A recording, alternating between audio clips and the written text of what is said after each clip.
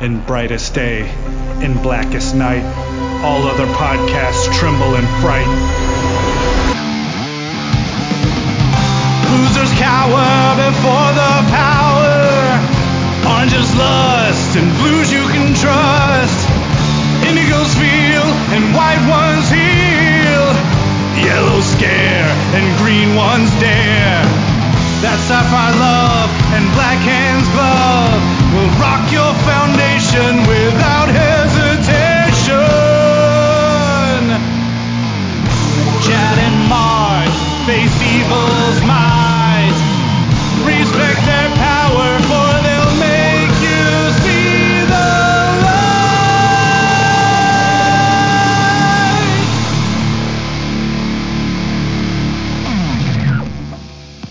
Hi, everybody. I'm Chad Bokelman. I'm Mark Marble.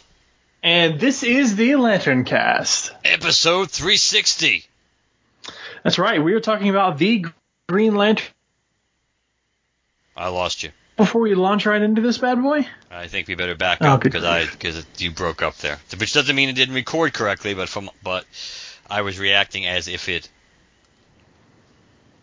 I didn't hear you, so I reacted naturally. So let's do the opening again. Hi, everybody. I'm Chad Bokelman. I'm Mark Marble. And this is the LanternCast. Episode 360. Right, yeah, we are talking about the Green Lantern number 7. Do we have any preamble before we go into this, or? I don't think so. It's pretty much a straight pickup from where we left off. The story is anything but truly straightforward in a way, but it definitely follows exactly where we left off last issue. For sure. All right, so we are going to start with the Green Lantern number 7. The story is titled Emerald Sands, and the writer is, of course, Grant Morrison, with art and colors by Liam Sharp. Tom Orzechowski is the letterer. Liam Sharp and Steve Olaf is the coverer. Emmanuel Lupacino and Rex Locus is the variant cover. Jessica Chen, associate editor. Brian Cunningham, editor. And next issue, we get Green Arrow. But if we jump back instead to the main first page, since all that occurs on the final page, we open up in Emerald Sands. And by that, we mean the world of the ring. This one is a bitch to recap, because it is mostly narrative in tone. So here's what I'm going to do, folks. I'm going to page on through and just sort of recap to the best of my ability what I believe the story is. But since so much of this relies on your interpretation of the dialogue, or rather your interpretation of the narrative, since it's very almost poetic in nature, I'm sure Mark, as a secondary reader, will be able to jump in and tell me, no, that's not how I interpreted it, and I interpreted it this way, or whatever. But we open up in the world of Merwidden, and I am going to read the sort of scripty poetic part out loud at the very least, to sort of set the stage of what this issue is like if you haven't picked it up for yourself just yet. Not 9 mile hence, there stands a town we built on ever-shifting ground. And in that town there tolls a bell, a countdown as we ride to hell. Together now it's so unfair, yet mention it, well, no one dares. For no one dares to speak aloud, don't yell the truth, or don't tell the truth, you'll scare the crowd. So heed the words of little men, beware the wizard Merwidden. Aha, let's see, look closely then. And we kind of open up in this world where we're establishing sort of the rules of this inside the ring universe that we're in, kind of getting a bit of a backstory. We are introduced to a character in here, and she's not named until this next page. Pengowirr, Pengowirr. She's kind of making her way silently through this world. Every creature, every being is sort of an acolyte, I guess acolyte's the word of Merwidden, and the only goal the only rule is that we're supposed to keep Merwidden asleep, I believe. And she comes across her path crosses with that of Hal Jordan, who's lost his memory at this point as to who he is and what he's doing here. He trips, he falls, he hits the ground, he passes out, and in front of Penguwer, she says, "We're not supposed to be here." This grabs the attention of the various acolytes in the area. So Penguwer and Hal stand their ground, fight against these acolytes, and run off. Baby shark. Penguwer sort of leads Hal out of the area, where they're sort of getting a kind of surface level view of what this world is like. Everything seems dead, dormant, quiet. He comes across some ruins with Penguwer, and he starts to remember that there was a bomb. He had to disarm it. The Guardians diverted the energy output of the central power battery through my power ring. Shot us into deep space, enough energy to kill me, but the ring would do anything to keep me alive. And this isn't the first time we're inside my power ring, and it's running out of charge. The world is dying because the ring is dying, and we're nowhere near a lantern. So he is inside the ring, the world of the ring. The world inside the ring is dying because the ring is dying. Everything in the ring is Merwiddened except for Penguwer, and Hal ascertains that is because Penguwer is not of Merwidden, but rather the ring itself. He says, "You're the ring's AI. Penguwer, power ring, you're my ring, and I can't do this without you." He clutches Penguwer close as all the various acolytes of Merwidden come after them. He shouts Merwidden's name to wake up the wizard. He says, "You have to reabsorb Emerald Sands. Everything and everyone, bricks and mortar, flesh and blood, it was all just you to begin with, and we need every iota of the power it took to keep this illusion alive. We need to boost the ring. You'll die along with all the rest of us, Merwidden, unless you give us what you've got." Because basically the world inside of this ring is being perpetuated and put forth by the sleeping Merwidden inside the ring. And even though it's Merwidden's fault, he is inside the ring and he is still using the ring's power. So we need to reabsorb this illusion of this world to give us just one more iota of power to get the ring where it needs to be.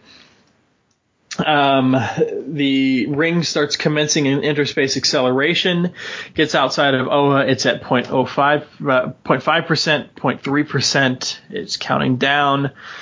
They float outside of Oa's atmosphere. A couple of lanterns come across the ring, and next thing we know, Hal Jordan and Jordan is inside the ring. The tools on Oa reverse the miniaturization. Emergency protocol O-900, bringing him up. Hal is deminiaturized out of the ring, grabs it and says, "Get me a lantern now." The ring's dying. He recharges the ring in this really dramatic splash. And he says, "He left." We kind of pick up the bit of the poetry. "He left you in the dark and ran. You're all alone. There was no plan. And in the cold and dark you hear those awful murmurs drawing near.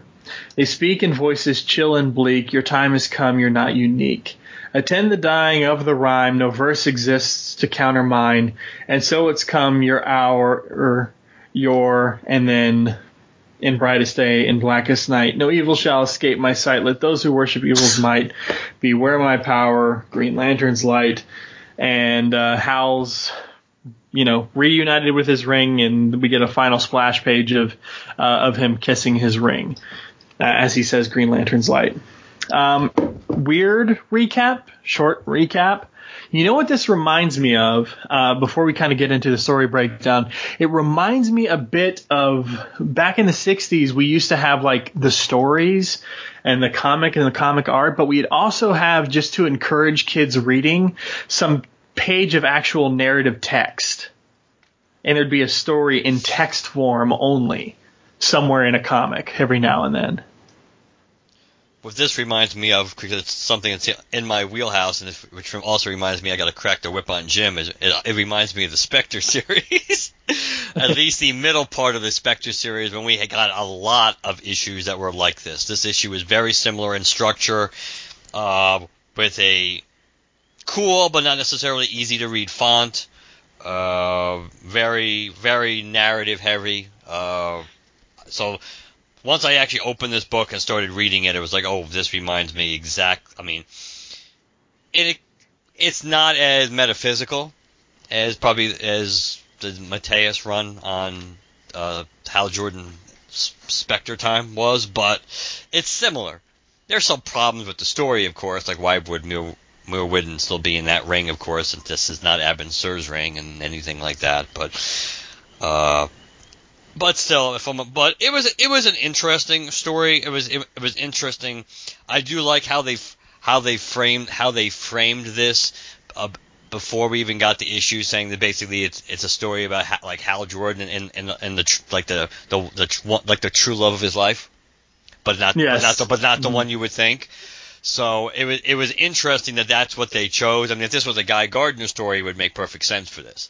The Hal is interesting because I was trying to think based on that little cryptic blurb who could be the manifestation. If it's not going to be Carol, then I was thinking, well, maybe it's that chick Jennifer, the one who got fried in Emerald Twilight, who Hal was talking to when he brought the city back. And then I'm still trying, and it didn't really make any sense to me. But then when they got to the end, it's like, oh, that's kind of an interesting take. That I guess they're trying to make the case that pretty much Hal that much like Guy, I guess, that Hal is more that his one true love really is being a Green Lantern. So it's an interesting take on it to begin with. Again, we've seen multiple stories like this before, of worlds inside the ring or worlds inside the power battery, like that 3D one shot that we'll probably do at some point with Dr. Light inside Kyle's power battery. Some similar things. So the concept is not unique, but just the fact that he dug Muir Wooden out of the, like we saw at the end of last issue, him digging Muir Wooden out of the ancient archives there is another thumbs up for Grant Morrison. For sure. Did you interpret any part of this story any differently than I did? I mean, I know I gave a really kind of surface level encapsulation of it, but did you maybe interpret a different aspect of any of this, or? No, I think the way you interpreted everything was pretty much dead on. I think at the end I don't think you mentioned the fact that once Hal recharged the ring, that basically you go back to seeing like the AI like almost in this like almost and a much better looking, more complete world as opposed to the crumbling and Muir Wooden inspired or world or whatever. I mean, there's a little more going on in there, but I think your wrap up was pretty straightforward on this and dead on. It's not the way it's written, the way the book is actually put together because of all that narration and because of the font and because of the dark background and the white font and everything like that on it. It's not the easiest thing to read. Literally, it's not the easiest thing to read. But the story itself continues the recent pattern, I think, of issues of being a relatively straightforward conceptually story to follow. So I do like that. I do kind of like that we're not getting too bogged down in some the if you will the either the worst or the I'm trying to phrase it another way. Maybe the minutia potentially of what Grant Morrison can do or can bring to a story that I think we haven't gotten as much of that in the last few issues, and somehow I doubt we're going to get it with the Green Arrow storyline either. But I could be wrong. I look forward to that one. Yeah, I do too. I really enjoyed we do get, I didn't read it, I'll read it now. We do get a kind of brief encapsulation of kind of Merwooden's history. It says, Merwooden is, he's a disembodied alien wizard imprisoned in my ring by the Guardians of the Universe. They put him in solitary so he dreams of Emerald Sands Resort, a retreat for his fellow sorcerers. Also in awe of him, they don't dare speak except in whispers. Even the buildings are designed to applaud their creator. Everyone here is stuck on repeat because there's no power left for his constructs, but that doesn't mean we don't have a chance. And that's kind of when we get to him figuring out who Penguwer is. We get the encapsulation of Merwooden's history kind of just, simply thrown in there. I do like how it's hard to tell until you just look at that last page after Hal charges. If you compare the creature designs there to the creature designs elsewhere in the book, those are a lot more natural, and these are a lot more piecemeal and falling apart, and almost like they're made of the scraps of whatever is left behind as the power ring dies. True. So that's kind of cool. Almost like you would expect to see him in, like, I don't know, Labyrinth or something. That's a good analogy. I like the concept of the story. I thought the art was good again. I like the murkiness and the, like, dreamlike state, which of course is kind of appropriate based on what the story really is once we figure out what's going on. I liked all that. I guess the shark bodyguards were kind of cool, or these soldiers. They kind of reminded me a little of like Guillermo del Toro there, because aren't they like holding their eyes, or they're holding their eyes in their hands, or yeah. and what's in another set of hands, and they're small hands. They have small little hands that are also designed just to hold their eyeballs up, like in Pan's Labyrinth. It was cool. I still go back to last issue and I'm thinking that I still think that Black Star thing wrapped up a little too quickly. But but you probably assume that that there's more to that story that we're gonna be seeing at some point. I like the design of Penguin. I also like the fact that she's got, if you look closely on her, when you can see her arm, she's got a silhouette of a Green Lantern symbol on her as a tattoo. One thing I'm curious about, though, is Hal is carrying this sort of satchel around with him, and then he drops it, and we get a close-up of it, but it looks like it's like just a rock wrapped in some twine or something. Like, is there any significance to what he's carrying or why he's carrying it? Unless it's just supposed to be his baggage, I suppose, but I'm trying to find... which page does it open? Oh, yeah, I see it now. When he drops it and you see it. I think, why do we get focused on it for a moment? What's the idea behind that? I don't know. I'm trying to remember if he had it at the end of last issue. Or did he... Or, not that it would matter all that much, I suppose. Maybe they're only showing us that, or showing it to us because it's really not. Maybe it's not significant. Maybe, or the idea of him leaving some of his baggage, or leaving something that's not really important behind on his road to enlightenment, if you will. Since he's about to seal the, they find the buildings and the Green Lantern symbol and everything, and then the pieces start coming into place for him. Well, he's carrying something at the end of 6 when he's talking to Merwidden, but I can't tell what it is.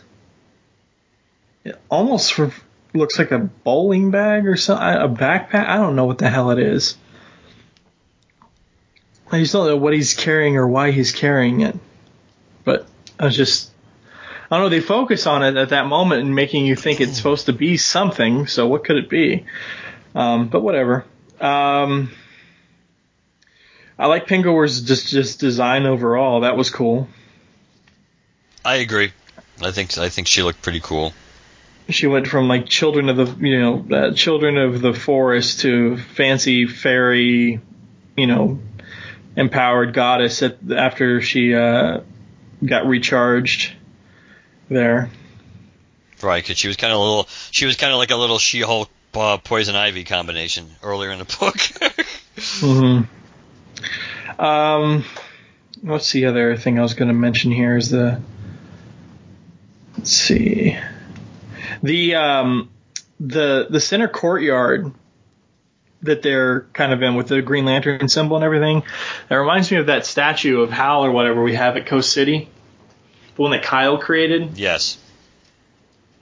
That's sort of what that reminds me of. There is a similarity in the kind of like the structure compared to the tomb. I would say that's true. I'm trying to see if I recognize any of these creature designs. Maybe they're pulled from some sort of zany Jim Henson nightmare movie or something I haven't seen before. but I don't seem to recognize anything. I do want to say that Merwidden's face there, when he's in his sort of silvery three-pronged head, that looks familiar somehow, and I don't know what that's supposed to be.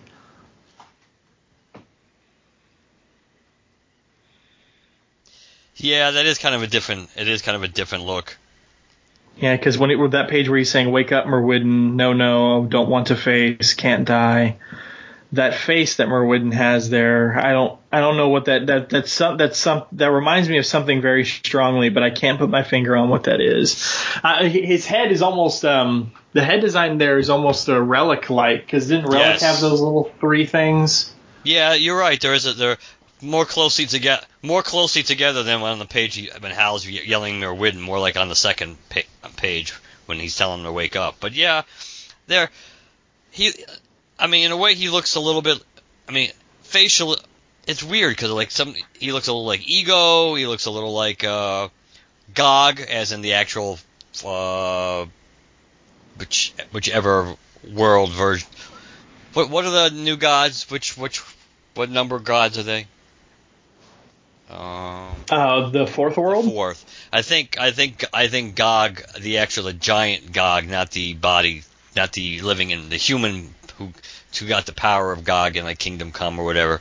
Gog and not Magog. Yeah. Yes. The one that showed up in the Justice Society arc towards that. I think he was third world then, because I think he was supposed to be a survivor. His head looks a little bit like that, and it's also interesting if you look at the splash page to begin the issue. It kind of also looks Guardian-esque. It is almost like a metallic Guardian head shape there. Merwidden himself is supposed to be a sort of Guardian-like creature, right? Right. Which is another reason why the hell would they keep him trapped in a power ring? It just seems like it's asking for trouble. Yeah, for sure. Besides the fact we know he couldn't be in this ring because Hal literally created this ring himself. Unless they're trying to retcon that, but they've never told us that. They've never actually made it clear that that's the case. And so. It makes me wonder if one of the things that makes me wonder is the ring sort of with Merwidden sort of constantly running this little scenario in the back of his head. Is Hal's ring dying slightly faster than everyone else's, almost like a phone that's running apps in the background that you haven't yet shut down completely? Like the vampire charge thing. It's just constantly being drained, even if he's not using it because something else is plugged. It's possible. It just doesn't. I don't know. It didn't really seem like a smart plan. Not that necessarily means that it wouldn't be a Guardian plan, because they've had a lot of not smart plans over the billions of years. But the reality is, yeah. But those are more story points that kind of bothered me, I guess, about it. But it was enjoyable. But it definitely reminded me of the Spectre. That's exactly what this. He just kind of like cried out to be Spectre-like. The way the art, even the art, not 100% the art style, because this is more classic art style than the Ryan Sook stuff that we got in the Spectre series. But the way the story is structured and put together, and even with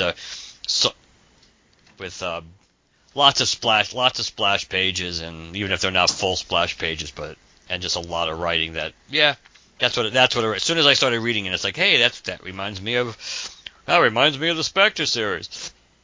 I don't think I've read enough Spectre to really get that, but I have read enough to where I can kind of see what you're saying, but I'm not intimately familiar with the format enough to immediately recognize it and compare the two right away. Yeah, it would have to be. There are specific issues of the Spectre, so I'm just. And actually, some of the ones that Jim and I have done recently, like I think I'm looking at the last ones we did, Spectre 14 and Spectre 13. I think that those are the ones that are very, very similar. It just basic telling this, kind of like I think those issues again told more of a bigger picture story, more of a deeper metaphysical, cosmic truth kind of story than this is. This is not. Well, kind of like 70s Phantom Stranger stuff. Yeah. That's probably certainly closer to that than this. You know, this is more of a straightforward story of just Hal being stuck in his ring, but it's drawn, and the way, you know, they decide to put all the dialogue and the narration, the way it's on the pages, the quantity of it, that it's similar to what certainly Jim and I have encountered during this phase of where we are in the Spectre proper series. So. Sure. All right. Do you have anything else to say about this issue?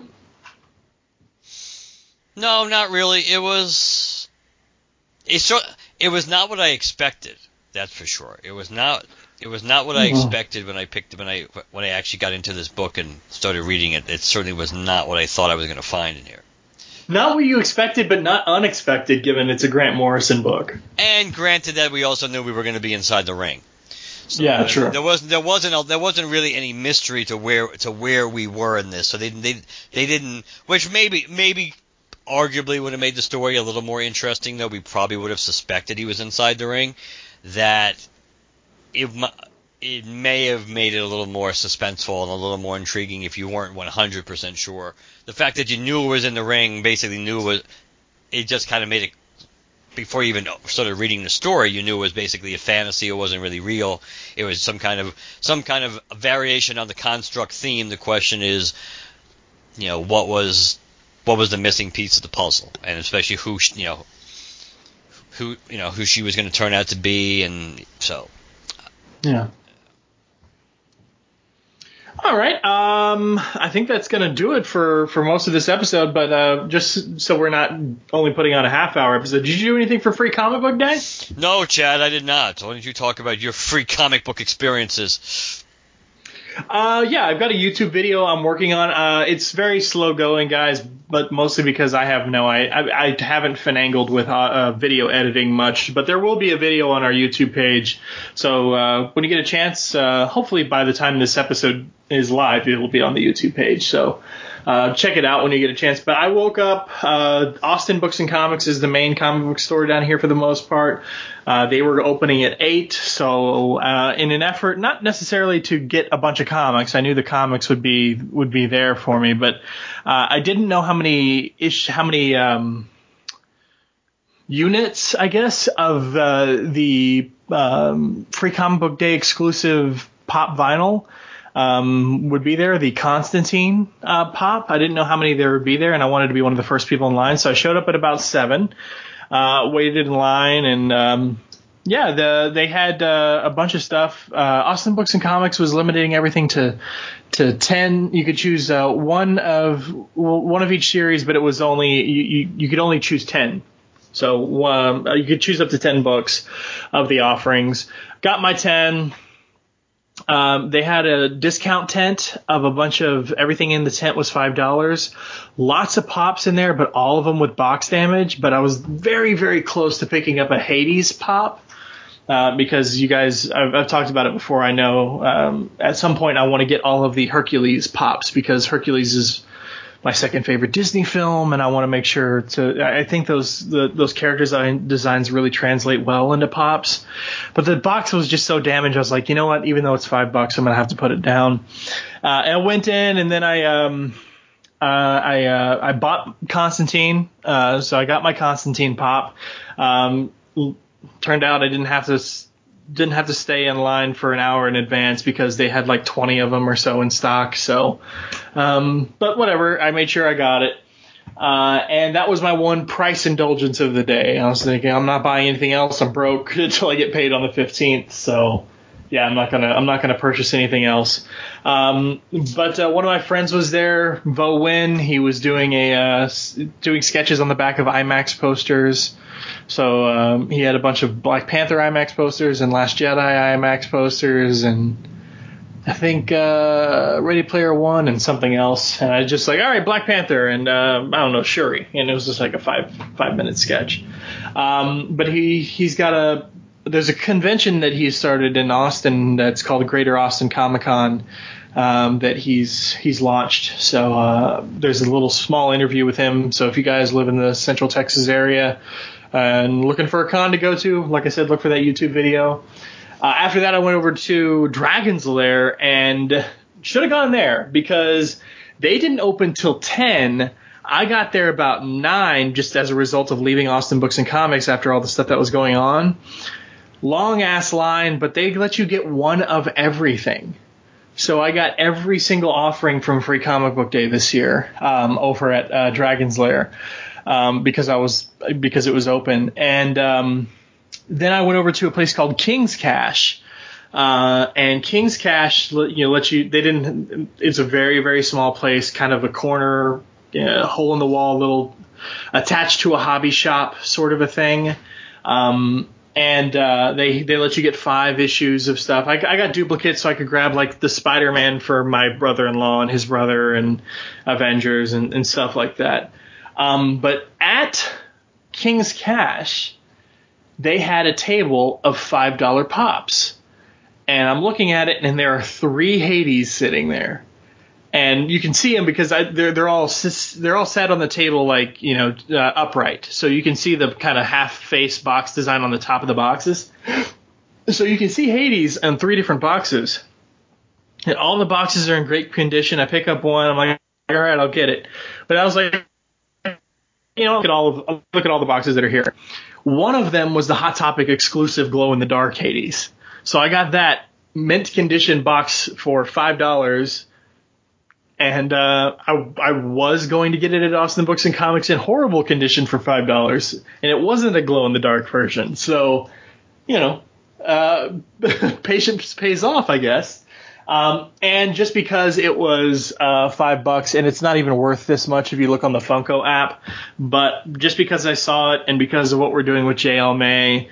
I'm not a huge fan of Dorbs. Mark, do you get the Dorbs? I know you have some Pops, but do you have any Dorbs? Yeah, I have a few Dorbs. Yeah, so I don't like them, honestly, quite much. But like, there's certain Dorbs that I have on my wish list that I want to get. Like, for instance, the Green Lantern Batman one. Just because that's the only way I'm going to get a cool looking kind of cool looking Green Lantern Batman sort of thing. There's not a whole lot of them out there. Well, they had a Blackest Night Dorbs Batman, Black Lantern Batman Dorbs, which is the Funko Specialty series. It's got all the Blackest Night marketing logos and stuff all over it, and it came in a Dorbs protector, plastic protector, and that was also $5. So I was like, you know what? All right. So I ended up spending $10 more than I originally planned to, but I got some great condition stuff that was already on my wish list. So, and then I get paid on the 15th, so I'll be buying a bunch more stuff because in the meantime they have come out with Spider-Punk. The Spider-Punk, as we record this, Spider-Punk comes out tomorrow. The Spider-Punk pop vinyl. Which I've already pre-ordered, and it'll be sitting aside for me. And luckily, I have 14 days from tomorrow to pay for it. And they released the Hot Topic exclusive Owlman pop, Owlman of the Crime Syndicate. So that's out there. And then, of course, the in-game spoiler pops are out today in some places. I saw. I'm a part of a few Funko groups in Austin, and some people were posting that they had come back from like GameStop or something like that, and they got their Hulk with the Gauntlet, Rescue. Some people have the Thor Big Lebowski pop, and that's the one, of course, I want. I don't really care about Hulk with the Gauntlet or Rescue or anything like that. I just want Big Lebowski Thor. And evidently that's already out. So I guess the minute I get paid, I'm buying like at least 3 different pops because I can't help myself.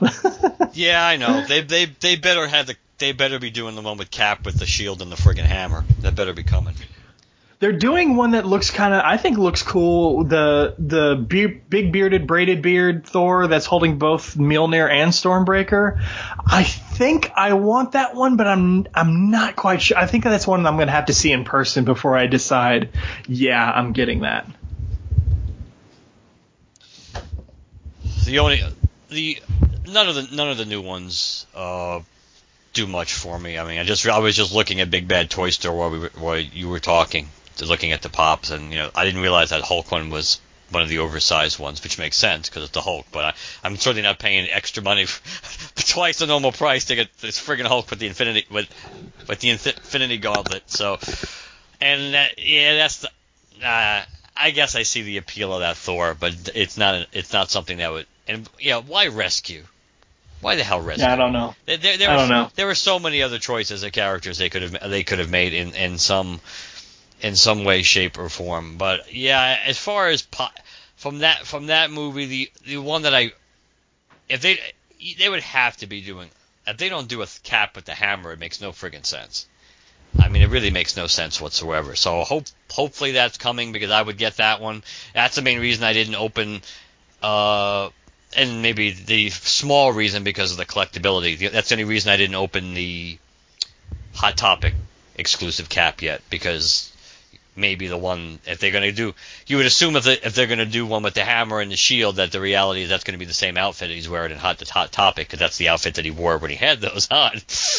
So that's the main reason I haven't opened that one yet. Speaking, I did think of you because over the weekend I realized when I was looking at at these pops, and I obviously wasn't as big into them as 4 years ago, but I realized I never got an Age of Ultron Captain America, which is cool, not just because the uniform is one of the cooler versions of that.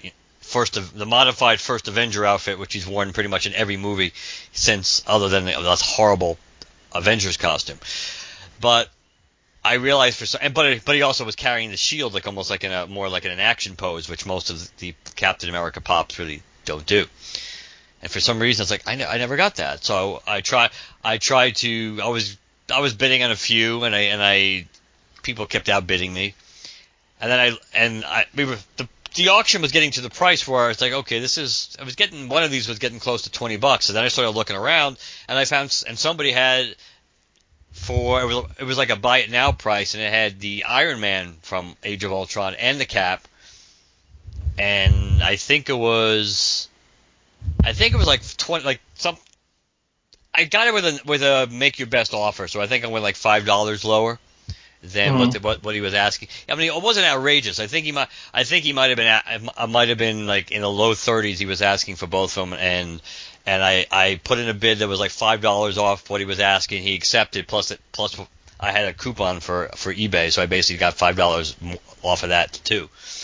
So then they arrived today, as a matter of fact. So I have them both. I opened them both today. So I have Tony from Age of Ultron and I forget which Mark outfit. Might have been Mark 43 or whatever armor he had in that movie, and Cap. So my Cap collection continues to grow. So that's cool. I'm very hesitant with the Marvel pops, just because they're bobbleheads, and I really don't want anything to do with bobbleheads. But at the same time, if I keep everything in the boxes, I guess it doesn't really matter if the Marvels are bobbleheads or not. But like, that's what's kind of why I'm sticking with Venom, because for those of you, if you don't know, I've got Venomized Black Panther, Venomized Ghost Rider, Venomized Loki. I've got the Marvel Collector Core box exclusive Venom that came in that Venom box I got before Venom came out. I've got the regular Venom, the Carnage, the Captain America Venom, the Iron Man Venom. I'm right now, before this new wave of Venoms comes out, the Venomized stuff comes out, I'm missing Hulk and both of the Carnages, the fully masked con exclusive Carnages, where one he had like there's tendrils coming off of his hands, and the other it was like scythe blades or whatever on the end of his hands. So between Venomized Hulk and those two Carnages, I'm missing those until the new stuff comes out. But I did find the other day, this was a few weeks ago, the original Carnage, the Hot Topic exclusive red Carnage that it's just Carnage Marvel number 99 box. And I picked that up for, I think, like $15. So at some point I'm going to get the original Venom, the original Anti-Venom. The Anti-Venom that's got this new Venom logo and stuff on it, that came in a box, in an exclusive box that came with a t-shirt. Man, that pop by itself is going for like $60 or $70. The one where it's like half, like the Venom, the Anti-Venom symbiote is coming over his face, like some of these other Venom pops. That is like a $60 or $70 pop that I could, I don't know if I can justify spending that much money on a single pop. But if I want to complete this collection at some point, I'm going to have to, and maybe I'm better off doing it now when it could potentially reach, double that price later on. Oh, Chad.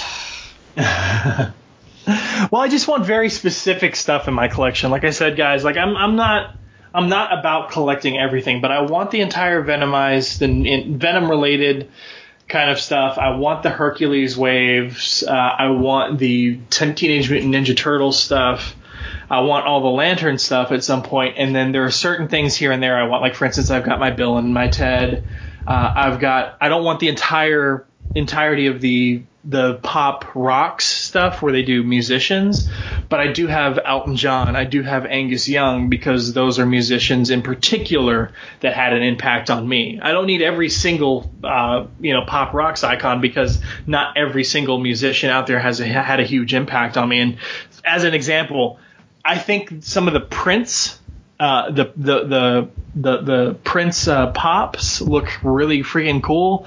There's like a Purple Rain one that looks awesome. I came really close to buying the other day, but I didn't, because, like, I'll be honest, and Daniel fan, so forgive me.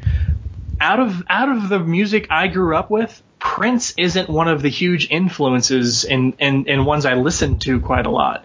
So as much as I can appreciate the impact Prince had on the music industry and just the development of music over time, me personally, I just never had that big of an experience and a draw towards Prince's music. So, I don't know.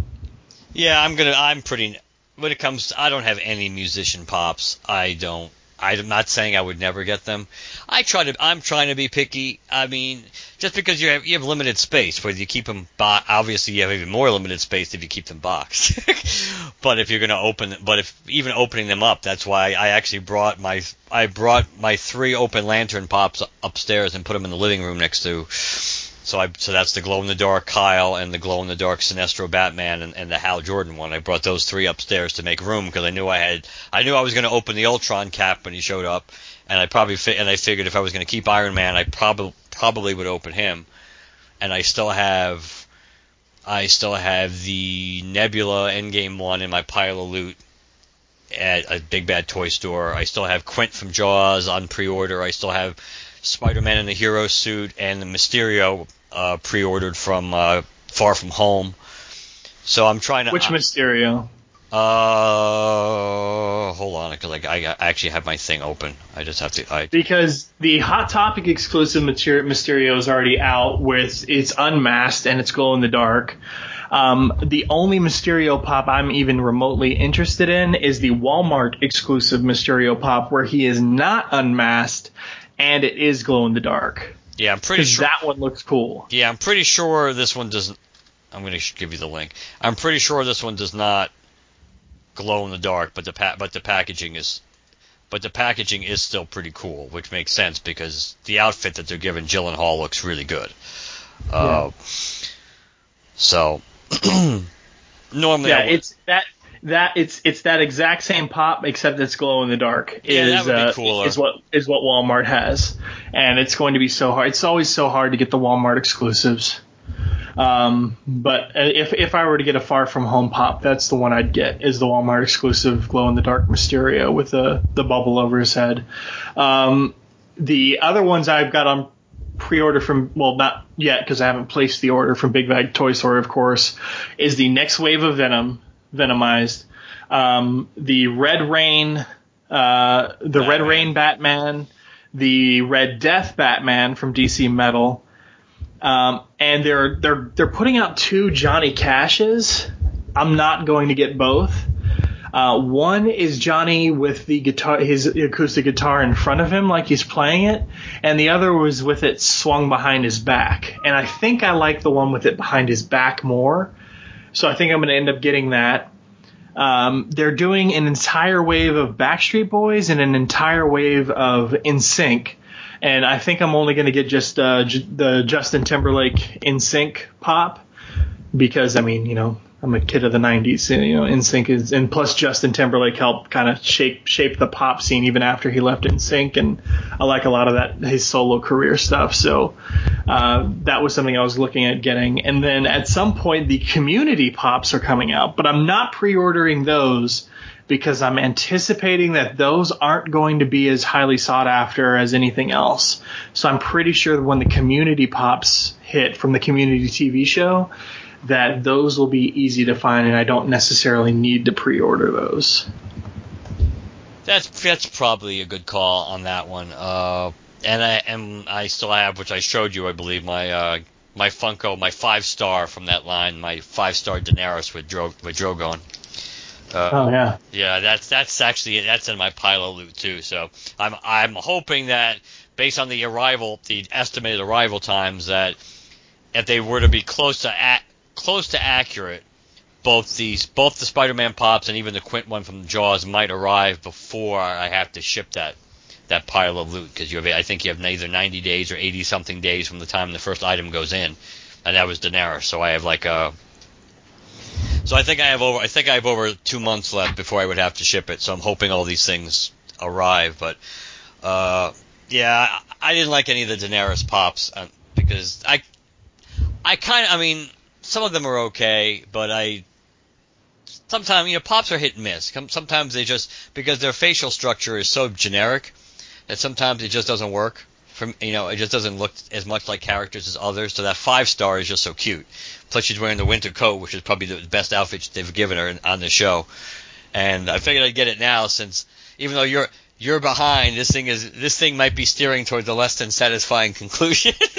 So I want to remember Daenerys the way she was. Just because I don't like the writing in this season. I don't think I'm the only one that feels that way. But so I want that seemed to. Plus, Drogon is so awesome that was a good excuse. You get a little mini version of Drogon too. So can't go wrong there. But yeah, but they keep rolling out these pops left and right. So it's not surprising that they rolled out a second wave of Endgame pops so quick. And let's see if they do more, because if they don't, while I'm debating about getting that cap, not debating. Obviously, if they come up with that pop, I will get it. I'm still debating about doing that pre-order for the Sideshow, the Hot Toys cap. They might, if they've shown this wave of spoiler pops, Rescue, Big Lebowski, Thor, Hulk with the Iron Gauntlet, and Thor with both Stormbreaker and Mjolnir, then I wonder if the second wave, like there's got to be a third wave, right? They can't just go, and a Cap pop where he's holding the hammer. So I bet you another one will be Captain Marvel with the short hair. Yeah, that would make sense. Yeah. I'm just trying to think anything else that, from a design perspective, that was Hawkeye in his Ronin outfit for the Endgame pop?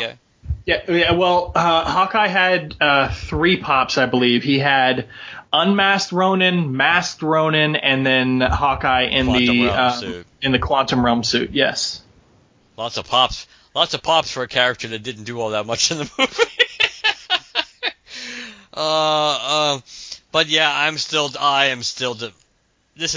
it's tough because it's a lot of money to shell out for a friggin' high-end action figure. Yeah. It's a lot of money.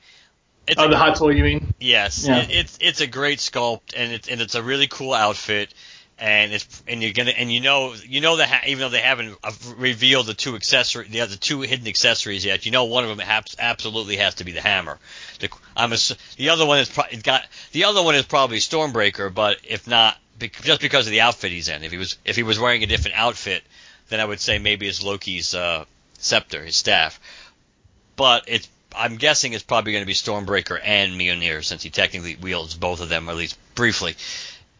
Spoiler alert! Of course, we already did that episode, so sorry, guys. Oops. Yeah. Well, we had already said that a few minutes ago, so that's not any more of a spoiler than we already. But it's a lot of money. The good news is, if you do the installment plan, if you do the payment plan, The good news is you only have to put $27.50 down, and the 4 payments. Well, it's going to be a little bit more because they haven't factored in the tax and the shipping. But the actual 4 payments that don't begin until February of next year are all like $61. So it's certainly manageable, and the fact that you could basically put the $28 down now and you don't have to think about it for almost a year. It's tempting to do it, but it's still that part that eats at me. It's like, yeah, I'd be spending like friggin', especially after shipping and everything, I'm going to be spending like $300 on a friggin' 12-inch action figure, which is really awesome. But the Hot Toys, between Hot Toys and Sideshow, I mean, like, both of those have it on lock, so in terms of making sure you're getting quality. Yeah, I know. I mean, it's the 6-scale figure by Hot Toys, Avengers Endgame, movie masterpiece series. The quality is, you get 7 pairs of interchangeable gloved hands, fists, shield catching hand, shield throwing hand. You get his little pocket watch with Peggy's picture in it. I almost got the Civil War cap, and I didn't. I didn't 100% regret it, mostly because of the fact that I knew you still were going to be getting more.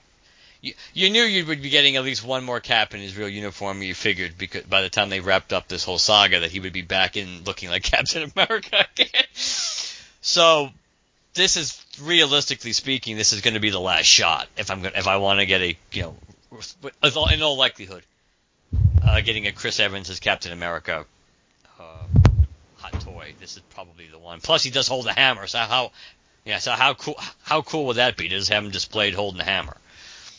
So it's tough. I don't want to wait too long, because if I wait too long, it's gonna, at least the pre-orders will be gone, and then you're up, then you're up the creek. But I don't know. That's tough. That's a lot of money to shell out. Just think. Let's look at your pop addiction. Look how many pops you could get for that much money. Mm-hmm. So that's why my cart on Big Bad Toy Store is maybe like $140, but that's like 12 or 13 pops. Yeah. So that's why it's hard. That's why this is a hard choice. I do love the figure, and maybe once they actually add the accessories in. I mean, once they actually tell you, lift their own little spoiler embargo there, and they actually tell you what the accessories are, and they include like new pictures of them, holding them or something. Then maybe that'll, I don't know. I like stuff like this, but there's also that pragmatic part of me that goes, that's a lot of money to shell out for something that it's just a really cool action figure. It's a 12-inch action figure that's just going to be sitting in a display. It's a lot of money. So. All right, well, before we go, I just wanted to let people know we are still well into JL May. It is happening right now. And the first episode over at Podcast of Oa has happened. They talked about Blackest Night number 0 as well as Green Lantern number 43. Then over on the next part at Chris and Reggie's Cosmic Treadmill, they talked about Blackest Night number 1. They did a huge breakdown of not just the story so far leading up to that point, but also like the personal histories of both Jeff Johns and Yvonne Hayes. So like that was really interesting to hear all that. I know that other people are starting to record their individual episodes, like for instance Laurel over on the Birds of Prey podcast. She's a listener of ours. They posted an image the other day that they were about to record their coverage of the JSA miniseries, and they're excited for it. Today, Head Speaks, 2 of his podcasts put out their coverage. So the Task Force X podcast put out the coverage of the Suicide Squad Resurrected issue, as well as the 2-issue Secret Six. And then they also did the Starman Manhunter Adventure Hour. That show put out the coverage of the Starman issue. So the JL May event is well underway, and we're already 4 episodes out, covering various things across the Blackest Night spectrum. So with more to come, a lot. I have the master list of stuff coming out for the month of May, and what specific dates some of these are supposed to be coming out. Given that this episode will hit, let's see, what date will this hit if it goes up on Friday? That's the 10th.